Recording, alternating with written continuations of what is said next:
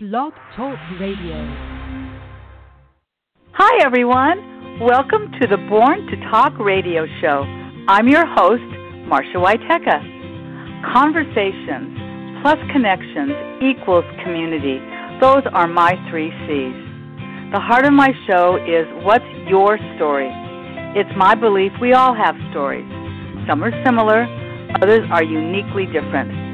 Storytelling brings the passions of my guests to life through our conversations. So be prepared to be entertained, informed, and inspired. Welcome to today's show.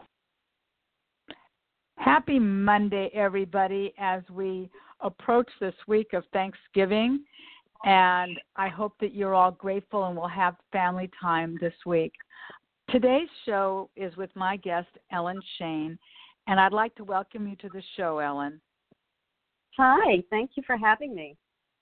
Oh, it is my pleasure, and I'm so glad that we met. Social media actually connected us, and our show today is about your daughter Emily, and how she suddenly died on April 3rd, 2010, and how that has impacted you and your family. And what you've done to honor her life and to help others. It's an inspiring show, everyone, and I hope that you all can appreciate what has gone on in the Shane family. I think a good place to start, Ellen, would be to have you just tell our listeners a little bit about yourself. I know I spoke with you when we first met, but I would just like people to know just a little bit about yourself, including your current situation, which is not an easy one, is it? Sure. Well, I'm originally from Montreal, Canada, and actually lived there most of my life. I married there, had 2 kids there, moved to the United States in 1996, pregnant with my third child, and gave birth. So she was the only one who was actually born here in the United States. But we've been here quite a while. Currently, what's going on is that, as most of your listeners will probably know, due to the fires, we had to evacuate very quickly last Friday and are still under a mandatory evacuation at this time.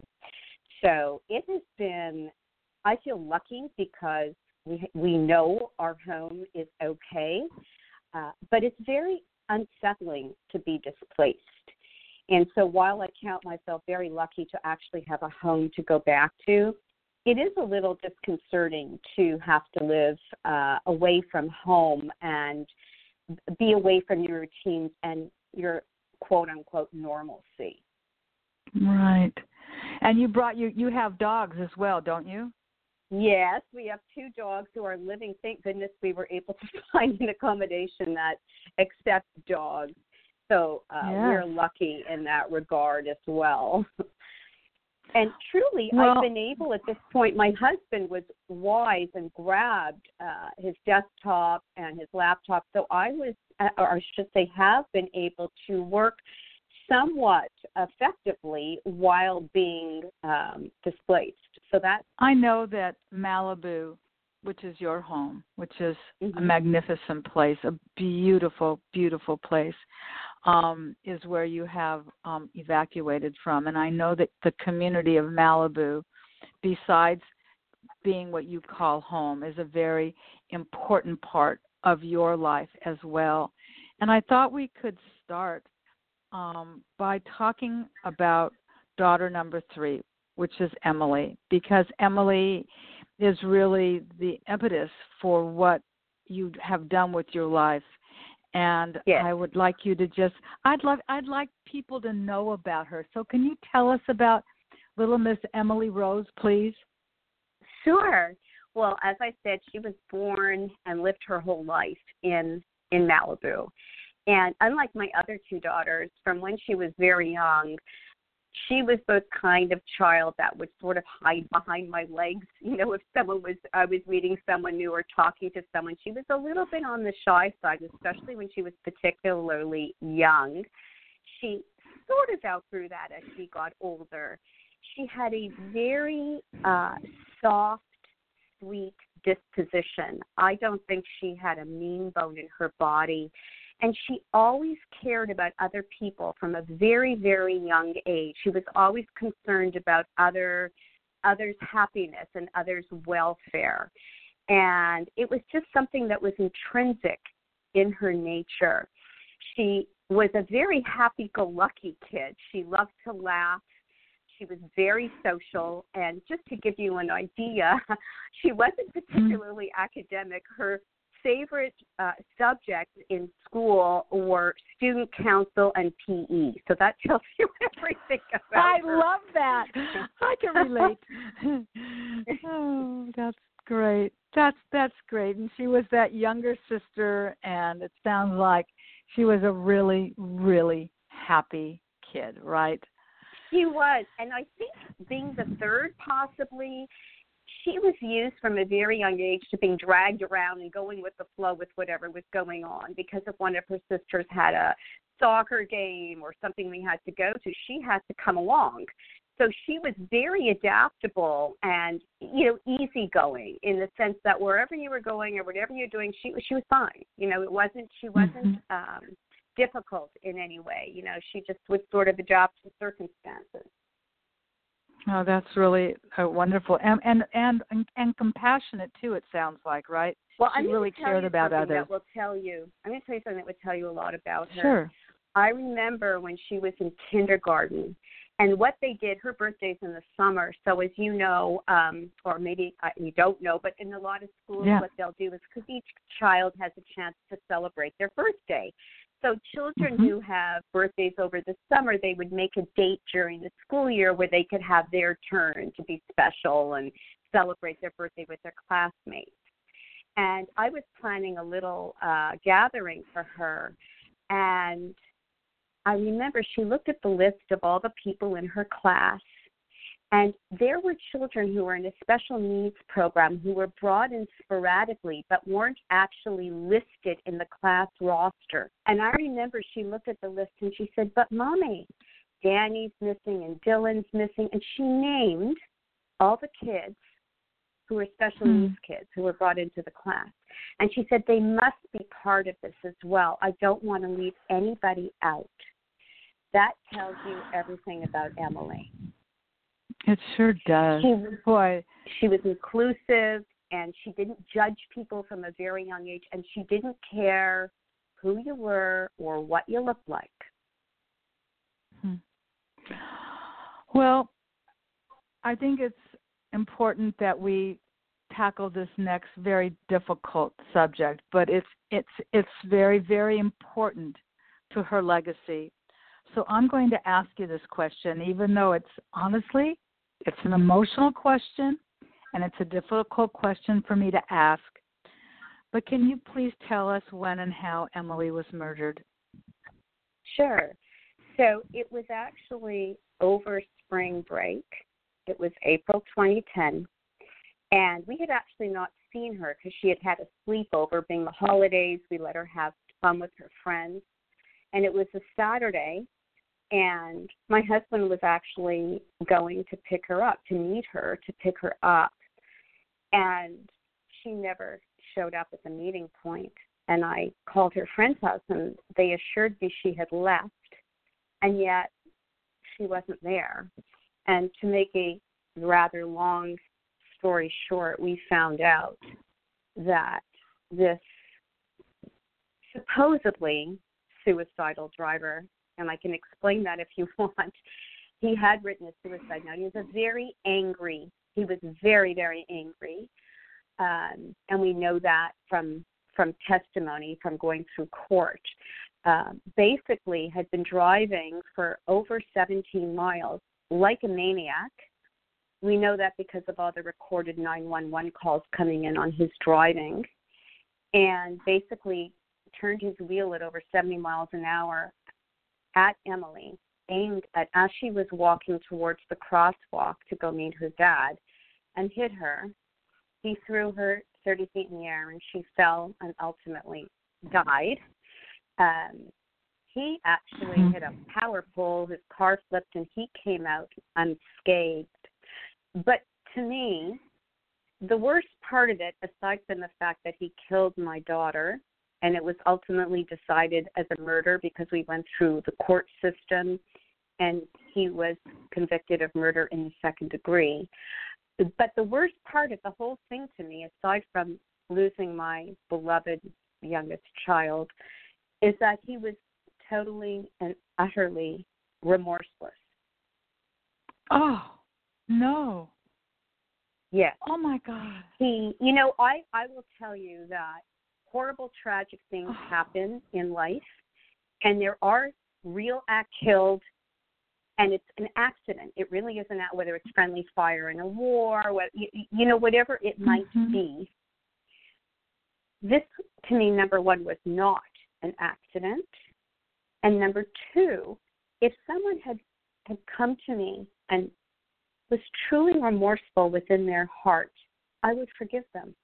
Because, as I said, accidents and tragic accidents do occur. But in this case, I really wanted justice done because it truly bothered me that he didn't care at all. That he had impacted me, my husband, our daughters, our family, our community, her friends. There's a big ripple effect when something like this happens. And yes. I don't think he even thought. I'm going to ask you to hold the phone closer to your sure. ear because there you are. It was breaking up just a little bit, and this is way too important for people not to hear your. That's okay. Well, one that hears this is just left with such sadness. But you did something that was quite remarkable as a family. I don't know if it was you and your husband, but you started the Emily Shane Foundation. And I would really like to hear about that now, if you wouldn't mind sharing that story. Sure. It was actually the day she was killed, that night, my husband said, we have to do something to honor her memory. And initially we created the Emily Shane Foundation, but all it was at the time was a good deeds website because we wanted to honor her persona.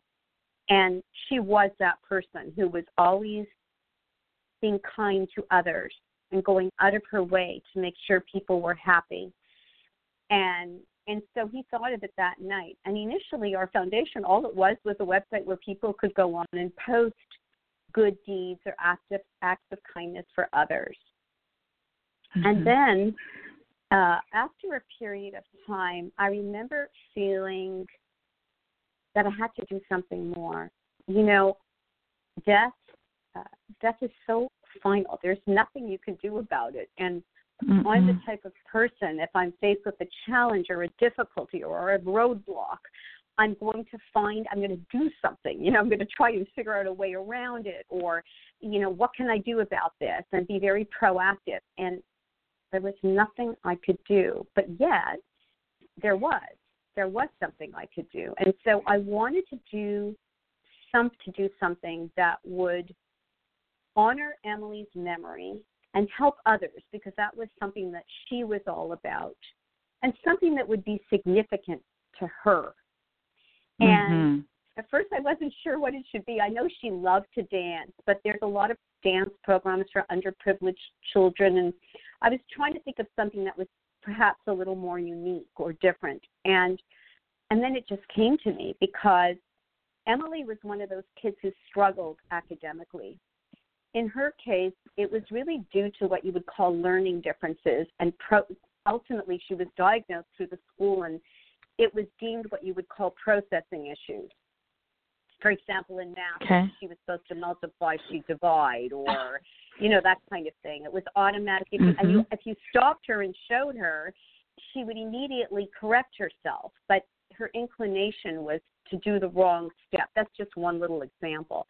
But anyways, I worked a lot with Emily in school, and when she hit middle school, that really didn't work anymore, because when kids hit middle school, they want to be independent and feel grown up, and their parents nagging them about their schoolwork is not effective in an approach in general, at least from my experience. Right.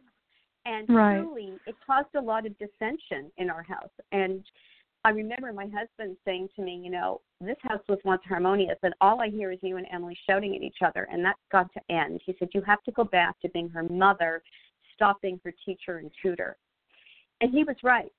But anyway, based on that background on Emily, I went to her school, and I said, what do you do with a child like Emily? So a child who's in the mainstream middle school classroom, because when Emily was killed, she was 13 and in 8th grade. She was in middle school. And I said, what do you do for children who are like her? So I don't really care what the reason is, but they're failing or they're really struggling academically.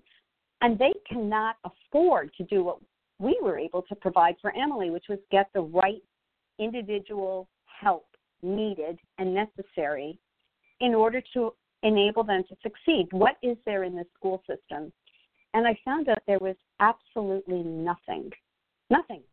So a kid like that who has no resources, has no recourse, right. I knew exactly what I had to do after I found that out. And so that's how I created the CSEA program, and it stands for Successful Educational Achievement. And basically what the program does, schools identify children who fit the profile. And what is the profile? The profile is a child who's in 6th, 7th, or 8th grade, who's failing or really struggling academically. Typically they have some F's or D's or both, and who cannot afford any kind of outside help. And really kids who fit that profile, they need a one-on-one approach because they're all at a different level, they all learn differently, and each of their situations are different. And then what our program does is we pair these children, these students, with a trained and vetted mentor/tutor who is typically a university student or recent grad. And I based the program on my own experience with Emily because I found with her that we originally tried using very experienced teachers and education therapists, and she did the best with Pepperdine students. And I figured out why. It's because they're still young, they're in school, they're amazing role models because they are in university, and they show that it is indeed possible to attain that goal. And it just seems to work really, really well. There's a comfort level between a kid who's 10, 11, 12, 13 years old and someone who's, a young adult in university. And so that's basically the program. And I will mention as well that I did team up a teacher who taught for over 40 years. He's now retired. When I started the program, he actually was still teaching. And all 3 of my daughters had him. He was an incredible educator. And he helped me put the program together. So I came at it as a parent having a child who had struggled academically. He gave me the educational side of it, the academic side as a professional, as someone who had lots of experience in the classroom and with all kinds of children, including many, obviously, who had learning differences, learning issues. And so I got the benefit of his expertise and knowledge. For example, he helped me craft the training program that all our mentor tutors must go through before they begin working with their students, just as an example. All the children. What was his name? What is his name? Gene Breen. Let's give him. Let's give James some credit. So he helped you craft this training program. Gene. That's okay. I'm sorry. Yes, and he was really, as I said, a remarkable teacher and really cared about his students, was very passionate, and also, as I said, it helped me a lot when it came time to putting the C program together. So what year did that? So you started the foundation, it sounds like, almost instantaneously in 2010, and it morphed. Yeah, the Good Deeds site was up fairly quickly, but to become a 501c3 nonprofit, I started in the spring of 2012, but we were going through the courts for 2 years. We had to go through a pretrial, murder trial. The initial trial ended in a hung jury. We then had to go through a second trial. And as I said at the beginning, thank goodness, I was very relieved that this man who killed my daughter ended up going to jail, because, as I said before, I felt he needed to, hopefully, in being in jail, realize what he had done. I don't think he cared or realized it on a very real level. So after that was done, I started the SEED program with a little pilot project in Malibu, where Emily went to school, with, I think it was 3 children. And it's amazing, because what we saw was that these children are capable. They haven't had the right guidance and or help, and it takes, as I said, a very individual approach for a child who fits this profile, because they all learn differently and they're all at a different place. And the mentorship part of it as well is quite significant, because there could be home life or social issues that are impacting their ability to perform well in school. And quite honestly, at times, although our focus is absolutely academic, we want these kids to, the minimum, pass their classes and ultimately attain their best academic potential. But just as important to me, if you can take a child who has possibly no one else who's there for them, who's saying, I care about you and I'm here for you and you're worthy, and I'm going to do what I can to help you and help you have the best opportunity to pave the way for your future, that imbues a child with a sense of worth that they may not otherwise have. And to me, that's and truly why I think it's successful, because we get a lot of kids initially who are very resistant. They're already having an attitude possibly of, I don't care about school, school's not important, or they're already in a gang, depending on the area. Some kids are dealing drugs. They're already removed. They've disengaged. They've given up. Not all, some, but it's the mentorship that really turns things around.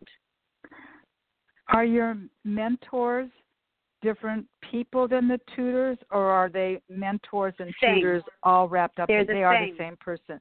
Yes. So they provide the tutoring, but beyond the tutoring, they are also mentoring them as well, which is really beautiful. So it started in Malibu. I will preface it by saying, so I was going to say they're not trained counselors, so that's important to know. There's university students, but I look for people who have a lot of empathy. Many who apply will actually write in the essays to me on the application, I was that kid. Or if it wouldn't be for my mentor, I wouldn't be where I am today. Or, you know, whatever. There's something about them that I can tell, and obviously I interview everybody, that they would be a good fit for who we like to hire to do this work. So, yes, it is the same person, though. The mentor tutor is the same person. I see. And where do you operate? I know you said you started in the is it the Malibu School District, or do you? Well, actually, it's Santa Monica Malibu. It's Santa Monica Malibu Unified School District, and I started in Malibu, and then I went to Oxnard, where we have 3 sites, and then into Santa Monica, where we have 3 sites. We have one in Culver City, in Westchester, in South Los Angeles, and in Pico Rivera, and in Thousand Oaks as well. My goodness, and it's called SEA. I'm curious now, as a resident of Westchester. I know that it's not the Westchester in New York; it's the Westchester that's your neighbor. Where in Westchester does the SEA operate? So we have been operating at a school called Wright Middle School STEAM Magnet. Yep, I was the PTA president there. I know where that is. I'm going to say we actually have not been able to start yet this year because we were working out of a facility, a Y that was down the street, and they told us this year that unfortunately after 3 years we could not use the room they were letting us use anymore. And I actually am waiting right now on an MOU that I submitted to the LAUSD to be able to operate directly on the school campus, and I have yet to get the results. It's been submitted several weeks ago, and I'm hoping and praying that we will get the approval because the counselor, the school counselor who I deal with there, has a list of students just waiting who are in need. Yep. You're talking about my YMCA where I worked. You're talking about the middle school where my children attended and I was the PTA president. You're talking about a school within my community. And when we get off the line, we're going to talk more about this because I want to further that conversation with you. That's what conversation plus connections equals community is all about in my world. So let's go back to you now because this is about you. So you have a lot of Pepperdine students, correct, that are assisting as a mentor tutor, correct? Well, actually, in Malibu, I generally hire from Pepperdine because that's the resource where I can source, the capable. But I will say that I have tried because, as you probably know, being a nonprofit, the biggest challenge is fundraising. And while I apply for grants and do 2 fundraisers typically in a year and obviously survive on donations as well as those 2 other things, partner with certain universities, including Pepperdine, where we are able to take advantage of what's called a work-study situation. And it's different at every school, the work-study, but it's advantageous to us.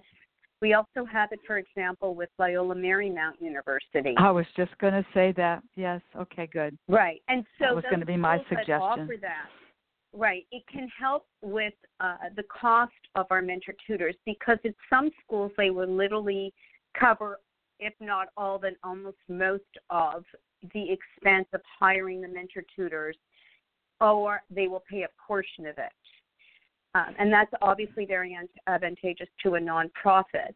It also speaks to the school because how wonderful that they embrace social consciousness and want to help charities that are serving their local communities. And so they will actually have, as part of an arrangement for someone going to school, to work for a nonprofit charity as a way to cover part of their tuition, which to me is an incredible thing. No kidding. So how are the children who benefit from C, how are they chosen? How do they get selected to be part of this? Right. It could be a school counselor. It could be a teacher. It comes generally from the school. Sometimes children are identified through Boys and Girls Clubs. We have, so there's different ways. It could even be a parent. I don't do the vetting in terms of the finance, knows who's on subsidized meals. And so that's kind of the benchmark of knowing if they indeed, are unable to afford going outside and getting the help themselves. And it's really amazing that's because really, yeah. Sorry. No. I'm so intrigued by this because of just my own personal background with working with children in different capacities. And sometimes, like you say, the counselors can suggest, parents can suggest, and you don't necessarily a child that receives financial, low-income families. Sometimes families that don't have that requirement can still have children that really could benefit by this mentor and tutor as well. I'm sure you have found that to be the case as well. Sorry, who would need it? I'm not sure what my goodness. Okay, so unfortunately that was a little crackly, and I know you're not in your home, and I know we're relying on internet capacity. So hopefully that's just an occasional scratchiness that we hear. Back to your program itself. How often do the students and mentor teachers how often do they get together? They will meet after school, so it's an after-school program, and it's for 1 hour twice a week. And we feel that twice weekly is imperative. If deemed necessary, not as a general rule, but if a mentor will come to me, I had, for example, a student who was in our program here in Santa Monica, and he was in 8th grade, and he wasn't going to promote. He was failing. And his mentor tutor came to me and said, if you give me 2 hours twice a week with him, I'm going to help him. He's going to do this. He's motivated now. And I said, okay, if he can handle the 2 hours, because that's a lot for a middle school child to work intensively. And do you know, he did it. And I will never forget, at the end of the school year, we always do a little celebration and applaud the progress that every single student has made, whatever their progress has been. And his mother came to me. She's a single mom, working hard, long hours, and she was in tears. And she said to me, you don't understand the gift you've given my son, because I could not help him. I didn't have the educational background, nor did I have ability. And that alone makes my work worth it. And, I forgot to mention something that's kind of important, and that is that every child, because we're helping disadvantaged children, obviously there is no cost to be in the program. Once a child is identified and the parents sign them up, they're in. But we kind of tied in our initial foundation with the Pass It Forward, the whole good deeds and doing acts of kindness with the SEED program. And so what we did is we made a quote-unquote cost for every student. And what they have to do is, for every session they have with their mentor tutor, they have to perform one good deed or an act of kindness for somebody, and it has to be entered on our website. In fact, if you go to our website, you will see all the good deeds that the children are doing, because the mentors post it for them. They have to do that. And that's kind of their cost of participation.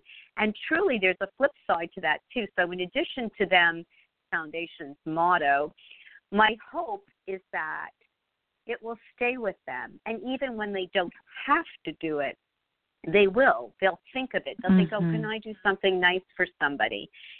So that's something that I forgot to say that I think is an integral component of the program and deserves mention.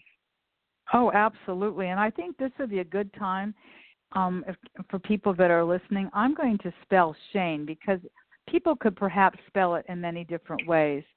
So Emily is Emily.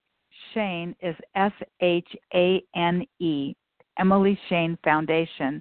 And people can simply go to your website and learn all about the different things that you are offering, because I was about to ask you that very question about if there was a cost for children to participate in C.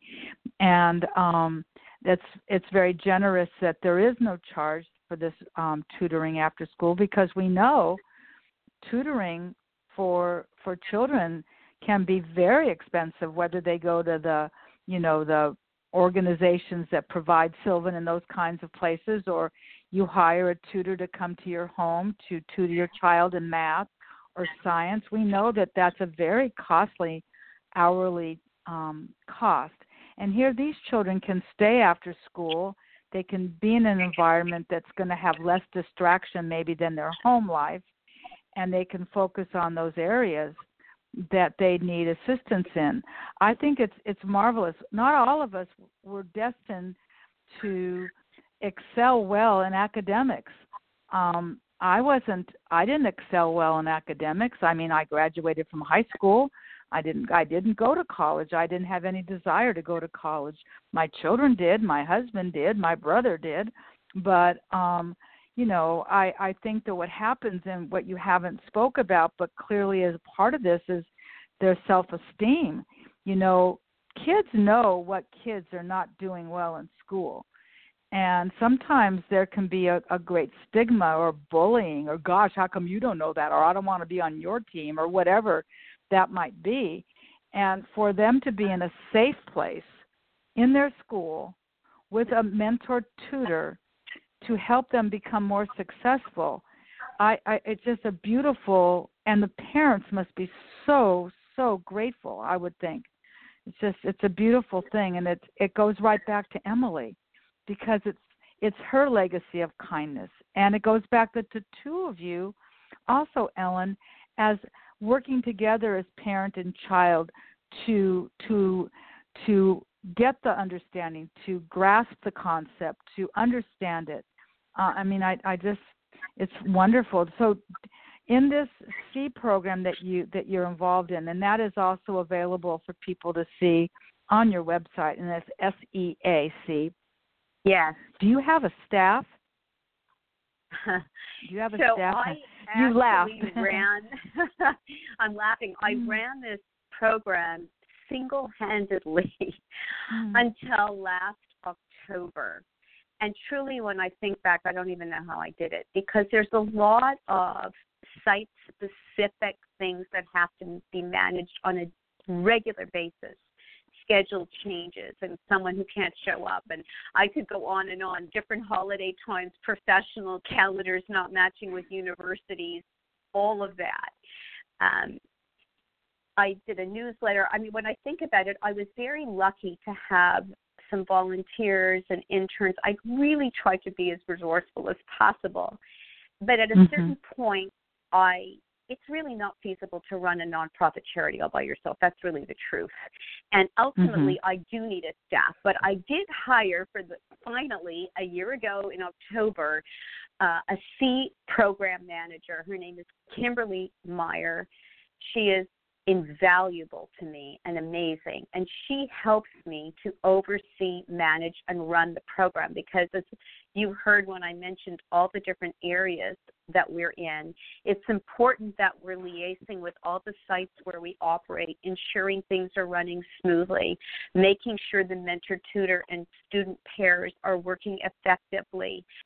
I could go on and on. And so I really needed at least one. I could probably use more than one person, but now I'm grateful to have one staff person who can help me on a full-time basis with managing and overseeing the program.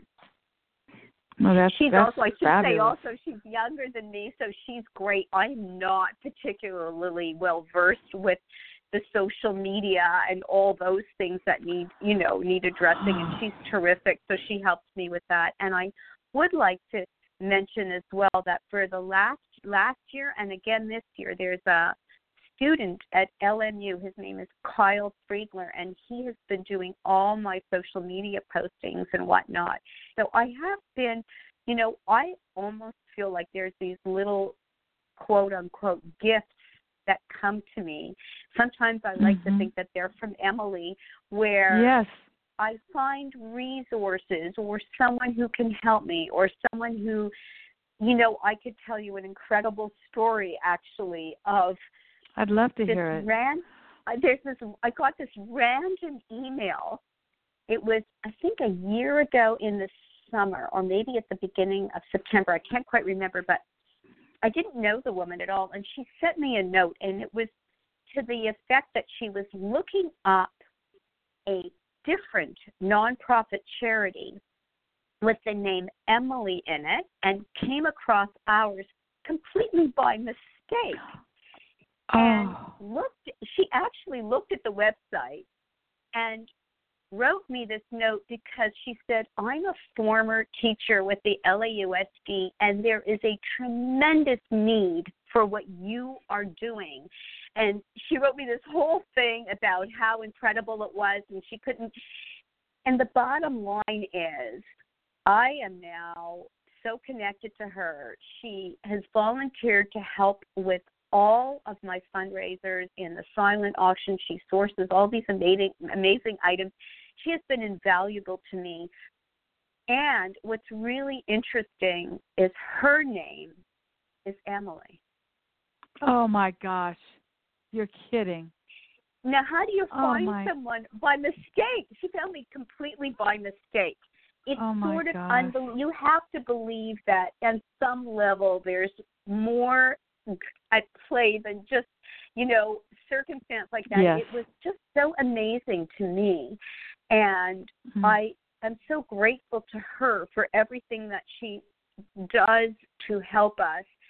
And she does it completely on a volunteer basis. But it's just wonderful to me that she found me and that she helps me. Mm. That's a beautiful story. There are people that would believe that there's nothing at all random about that it was absolutely destined. And I just think that, and then to add the fact that her name is Emily just sort of cements it, doesn't it? Just Yes. amazing. Are you Yes. able, because this has been going on now for, are we talking 4 years that you've had the C I in started operation? in 2012. So Okay, we so had that no, little 6 pilot years program. then. Yeah. Yeah. So are you able to measure some results? I mean, I'm sure you must have some great success stories. Are you able to see where that 7th grader is now that they're, maybe in the 11th grade now? I will tell you, I don't have the resources to do that tracking, and I wish I did, but I don't. Yeah. And I did get, over the years, I started tracking as many of the grades as I can. I got whatever parental releases are necessary and forms that have to be filled out. And I actually have a fair amount of statistics that have been, accumulated. I had some Pepperdine students, grad students, do that for me. However, the actual data manipulation and interpretation, which takes a lot of time and needs some specific software that I don't have access to. They do have it at some universities. I have a young man who's now attending Santa Monica College who works as a mentor tutor. And it's interesting, when he sent me his application, he wrote that his goal is to be a professor of statistics. He is helping me with the data manipulation, but it is a very time-consuming. He has to go. I don't even think they have the software he needs at Santa Monica College. He goes somewhere else, and so I don't have any results yet. And I wish I did have, because I think it's important, especially for grants or talking as I am to you about the program, to be able to give some sort of statistical analysis of our success. But I will say this on a qualitative level, because I have parents, mentor tutors, and students all complete questionnaires twice a year pertaining to the program. There isn't one that I get back that doesn't mention some benefit, whatever that is. And it may not necessarily, it could be grade improvement. It could be significant grade improvement. I have kids that go from F's to A's. I have kids that go from an F to a D. But almost more importantly to me is if they're more motivated, if they're trying again, if they're doing their homework, if they're starting to mend habits. Because one of the things our mentors, tutors do, they're not just, their focus is on the subjects where the child is failing or struggling. But in addition to that, their other two main components are the skill set, and those include organizational skills and study skills. So you may improve and understand your math now, but if you don't know what's on the test and when it's taking place, you're not going to do well. So those are the three main areas that our mentor tutors focus on when they're working with their students. It's not just the academics. They have to comprise all those things. How are you funded? So is there a way that you're funded? Is it all strictly fundraising? Yes. I am funded by applying for grants, and by doing 2 fundraisers. We just had one on the 4th of November, and I'm glad I planned it when I did. It was earlier than normal because of the tragedy. Uh-oh. Oh, my goodness. Please don't tell me this call just dropped. Oh, this is always the fear of doing a live radio show. And I'm going to hope that, oh my goodness, I'm hoping that, she did just drop. So she needs to call back, and hopefully she will. And I will continue to speak while I wait for her to call back, because as you can tell, this is really a very important show. And imagine, there she's back. Oh, great. Let me just get her back in. But I'm here. You're back. You suddenly dropped, and I just kept talking because I could see you drop. Oh, welcome back. I'm sorry. I don't know what happened. This is what happens, on a live program, and sometimes things just happen. And I was just saying that, there's so much going on. I mean, you were so generous with your time, and while certainly you have your laptop and your computer and all those things, you are dealing with probably something that most people will never have to deal with, which is to be evacuated from their home. And as you said at the top of the hour, you're very grateful that indeed your home is standing. And we all know, if anybody's watched the news, how many homes are no longer standing. So you're back and you're in action, and we're going to just move forward. And you mentioned that you have grants, and you were starting to talk about your fundraising and the fact that you just had a big event on the 4th. So let me just pick up right where you left off, and let's hear about that event. Sure. So what we do, we usually do 2 fundraisers a year. The one that was on the 4th, our symbol is a butterfly. As you probably know, and your listeners as well, that butterflies represent transformation, and you could look at that in many different ways. Significantly for the C program, it would be how students are transformed from maybe struggling, being unsuccessful, having school challenges, to overcoming that. But in any case, what we do is a release of hundreds and hundreds of butterflies.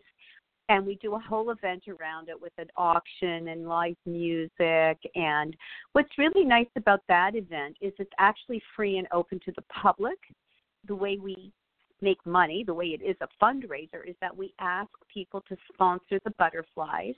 And the butterflies are $10 each, which is roughly what you would say would be the cost of an hour of support for a student in our program. And what's nice, again, is that it's not mandatory. It's just up to the individual, and they can choose one butterfly or more. They can choose as many butterflies as they want to sponsor, so it's affordable for most people. Mm-hmm. And nice. It's and usually, we also have this year we had a celebrity guest, and we had a C parent in Malibu speak with her. Her son was there. He was a little too shy to speak, but she spoke about her experience, or through her son, I should say, being in the program. So that's what we do in the fall. We typically do the butterfly release. And then in the spring, we do an event called Wings Over Malibu, again, keeping with our butterfly symbol and theme. And that is a ticketed sit-down gala, kind of, a dinner, a live and silent auction, entertainment, and different things we have. So those are the 2 that we put on as fundraisers. Then, obviously, we have a website where we accept donations on an ongoing basis. In addition, we apply for grants. And that's very random. You can get lucky and get a grant or not. And most of the grants that I've been successful with are deemed what you would call a smaller grants, but every little bit adds up. And truly between those things, that is what's been able to sustain us and to keep us going and growing, because most of our mentor tutors are students who need and or want to be paid. I occasionally get volunteers, but it's really rare. I'm grateful and appreciate when that can happen. But the majority are students who want to earn some money, and at the same time, it's great for them because they feel they're doing, work that's rewarding and helping someone else. So we do need funding, and then we have, as I mentioned before, we have Kimberly now and hopefully eventually more staff. And just running a nonprofit, it is a business in the sense that you've got legal fees and accounting. There's various expenses you have that you must incur in order just to operate. I myself have not drawn any money in doing this. I have Mm-hmm. donated my time. It is a passion project. My goal when Emily would have, had she lived and had this not happened, I would have returned, I think, at some point to work. But it's interesting how her death changed the whole course of my life. I have to say that at the beginning, when I started, it was really a grief response, and it was a way for me to cope with the pain and feeling like I could do something about it, about her losing Emily. And truly now, what motivates me, I love that it's so significant to me that it's in her memory. Every child who comes in the program, they go through a little orientation, and I'm very open with them. I tell them about Emily and what happened to her, but I use her as an example that where they're at in school right now has nothing to do with where they could be or attaining their goals and dreams. And I'm sorry. Now I just lost my train of thought. Well, I think it's your. Oh, I was going to say. I know. I was going to say that my reward now is really seeing the difference it makes for these kids. I see so many children who have benefited from this program in such significant ways, and that's when I see that, it is, to me, you can't even put a price on that. You can't pay someone enough to get that feeling that comes within your being from helping a kid who would otherwise possibly be going in a very negative direction or feeling horrible about themselves. I don't think anyone feels good when they're failing, even if they don't admit it. You know, some kids put on an attitude. I don't care. It's not. Yes, they care. You don't feel good if you're failing. You don't. Right. You really don't. Anyhow, so back to where funded. That is probably my biggest challenge, by the way. That was going to be what I was going to ask you. So I think funding is a challenge for all nonprofits. I mean, you're absolutely right about that. And I know a lot of people kind of pool their information together about how have you done it. And the fact that you've been successful at all at grant writing, I mean, that I remember having grant writers when I worked at the Y, and just having an intern come in and try and help us write a grant for a program, because you're right, because there are costs involved in all of this.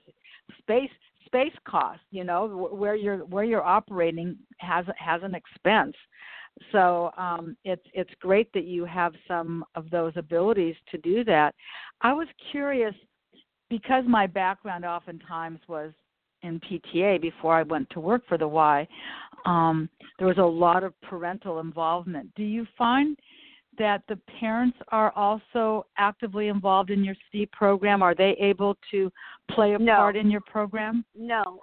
They do not. The majority of them are working there. It's difficult for them to even come to the little social gatherings we have, usually twice a year at every site. We bring a meal in, and we do a little winter party, and we talk about the successes to date, and we do a similar thing at the end of the school year. But a lot of these parents are working possibly more than one job. They are not able to be as involved as they probably would like to be, the vast majority of them in any case. I'm sure that's true. You had mentioned a little earlier, and I wanted to make sure we got this in, about the Pass It Forward campaign. So does that relate back to where you exactly started with the Do the Good Deed? Is that what Pass It Forward is all about? Yes. That's how our foundation started, with this Pass It Forward website. That's all it was, as I said at the beginning when we first started. And then ultimately, when I created the SEED program, we tied it in with it. I do want to mention something, too, and that is where we operate. I have been very lucky in that I kind of grew organically through someone I knew, or for example, in Thousand Oaks, it was because a teacher at the school read an article about my program and said, "Oh, we absolutely need this." So it's that kind of thing of how we grew. But in a lot of the areas where we operate, we work out of the Boys and Girls Clubs. We are not part of the club. We're an independent nonprofit charity. But because they have some fabulous and wonderful programs, but to have a one-on-one as we offer is obviously not really affordable, or they're not capable of doing that. And so they embrace what I do, and they allow me with this MOU to use their premises to operate the program. And it's been a fantastic partnership, and I'm very grateful to them. And as you may or may not know, Boys and Girls Club, each area is quite independent, operates independently. Mm-hmm. So, for example, in Malibu, we work out of the Boys and Girls Club that's right on the Malibu Middle School and High School campus. And in many cases, the Boys and Girls Clubs, as in Malibu, are right on the school premises, which is fantastic. And it's very advantageous because we're an after-school program, and so they're open typically till 6 or sometimes 6:30 p.m. So we can have a mentor-tutor go and help 2 or even 3 students in a row once they're going over to the school. The school itself, in many cases, early or doesn't have a room, or then you have to get a staff person. It becomes a very there's a lot of bureaucracy involved, whereas directly through the Boys and Girls Clubs, it works. It's just a great setup for us. So not in all areas, but in many, we do work through Boys and Girls Club facilities. Have you thought about, as you're looking to the future, expanding your program to maybe the elementary school age student next at some point? Quite honestly, unless I get some huge infusion of funds and or an angel investor or some way to create more. Mm-hmm. Right. I can't. I have to. In fact, I won't grow anymore. There's probably, I would imagine that every middle school could use a program like mine, because there's always kids who, quote unquote, don't fit the mold. And if those kids can't afford help, what is there for them? I could see this program blanketing LA, but I don't have the resources. I would need a staff. I would need the ability to do that. I wish I had it, and I stay positive and hope for all that to come. Sure. Well, doing shows like this, and I know this isn't the only show you've ever done, but getting your name out there and social media, like you mentioned, that you're this guy Kyle from LMU and Kimberly, you know, that's how many of us that are in this world of media can pass it forward, much like what you've just said. And you know, you just never know. Just like meeting Emily, who knew, right? You never know when somebody is listening, or you're standing in line at the market and one word leads to another, and the next thing you know, you're speaking to somebody that says, this is exactly what I'm looking to do in my life because somebody mentored me 30 years ago, and now I have the wherewithal to do something and pay it forward. So I hope that results. You are so dynamic. I don't know how you balance your own life. Do you have any idea when you're going to get back into your house? Is there any discussion about that? I have heard that there's a power pole that needs to be replaced, and it's scheduled for day of Thanksgiving on the 22nd, and my hope is that we can go back then. However, I will say that what I've heard as well is all the cell towers are affected. And for me to be able to work, and my husband as well, if we don't have the ability to use communication, we're really unable to be effective. So I have to wait and ensure that power is restored. I understand now that water is back, but we will also need to be able to have our communication. So I honestly don't know when we'll be able to go back. Ellen, and it's not just your house, it's the air quality. I mean, just breathing. I mean, people have seen the news. You could the fire up north, the Butte County fire, where you're seeing the Golden Gate Bridge, and you're seeing those are not clouds. That is just toxic air. You know, no one wants to take a chance with their health of returning. And I'm just grateful that you're able to be housed in a place where you can stay for a while and and be safe and be with your husband and have your dogs with you and do your work, because life goes on, and these children are in school, and maybe they're having their Thanksgiving break this week, and that's all well and good, but they'll be back to school next week. So I want to just thank you for your generosity. I want to thank you for sharing your story, because it's so and the timing of being grateful and selecting this week to do this is even more significant to me, because we all can take time to just take a deep breath, to be grateful, to appreciate where we are in our lives, whatever that might be. And someday you and I will meet halfway when you're not so busy, or if you find yourself, coming into the Westchester area, which is where my home is, we'll definitely have to get together. But I want to wish you all the best in this Thanksgiving week. I think you are a testament to Emily and why she was the kind of child that she was, and how much you love and miss her, and what you're doing as a legacy, moving and passing it forward. You don't know if somebody is listening to this right now and says, I need to do something like this too. This is where my passion lies. I can do something. Whatever that area is, whether it's education or it's the arts or it's, animals or wherever that might be. Sometimes people just need a little nudge. And I believe that you help to make that happen for so many people. So I'm sure we could talk forever. You and I had a lovely conversation before our show was scheduled, and we bonded so beautifully. And that is one of the privileges that I have. It's one of the things that I love about what I do, because I will have a guest next week. And I may take a little time off in December. I'm going to spend some time with family, and I may not work. And the Mondays in December is Christmas Eve and New Year's Eve, so I may practice a little self-care for myself. I do have 2 shows scheduled in December, but I just want to thank you so much, Ellen, for joining me on this very special show. It was truly an honor to have you.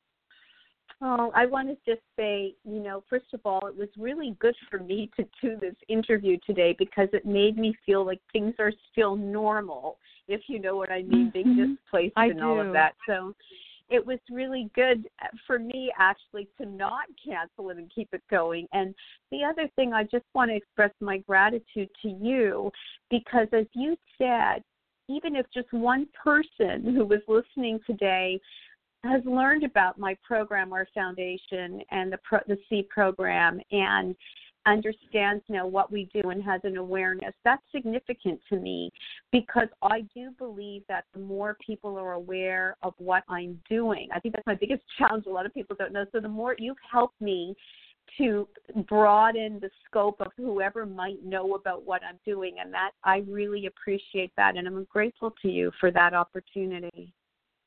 Well, thank you. It's what do they say? It's a win-win.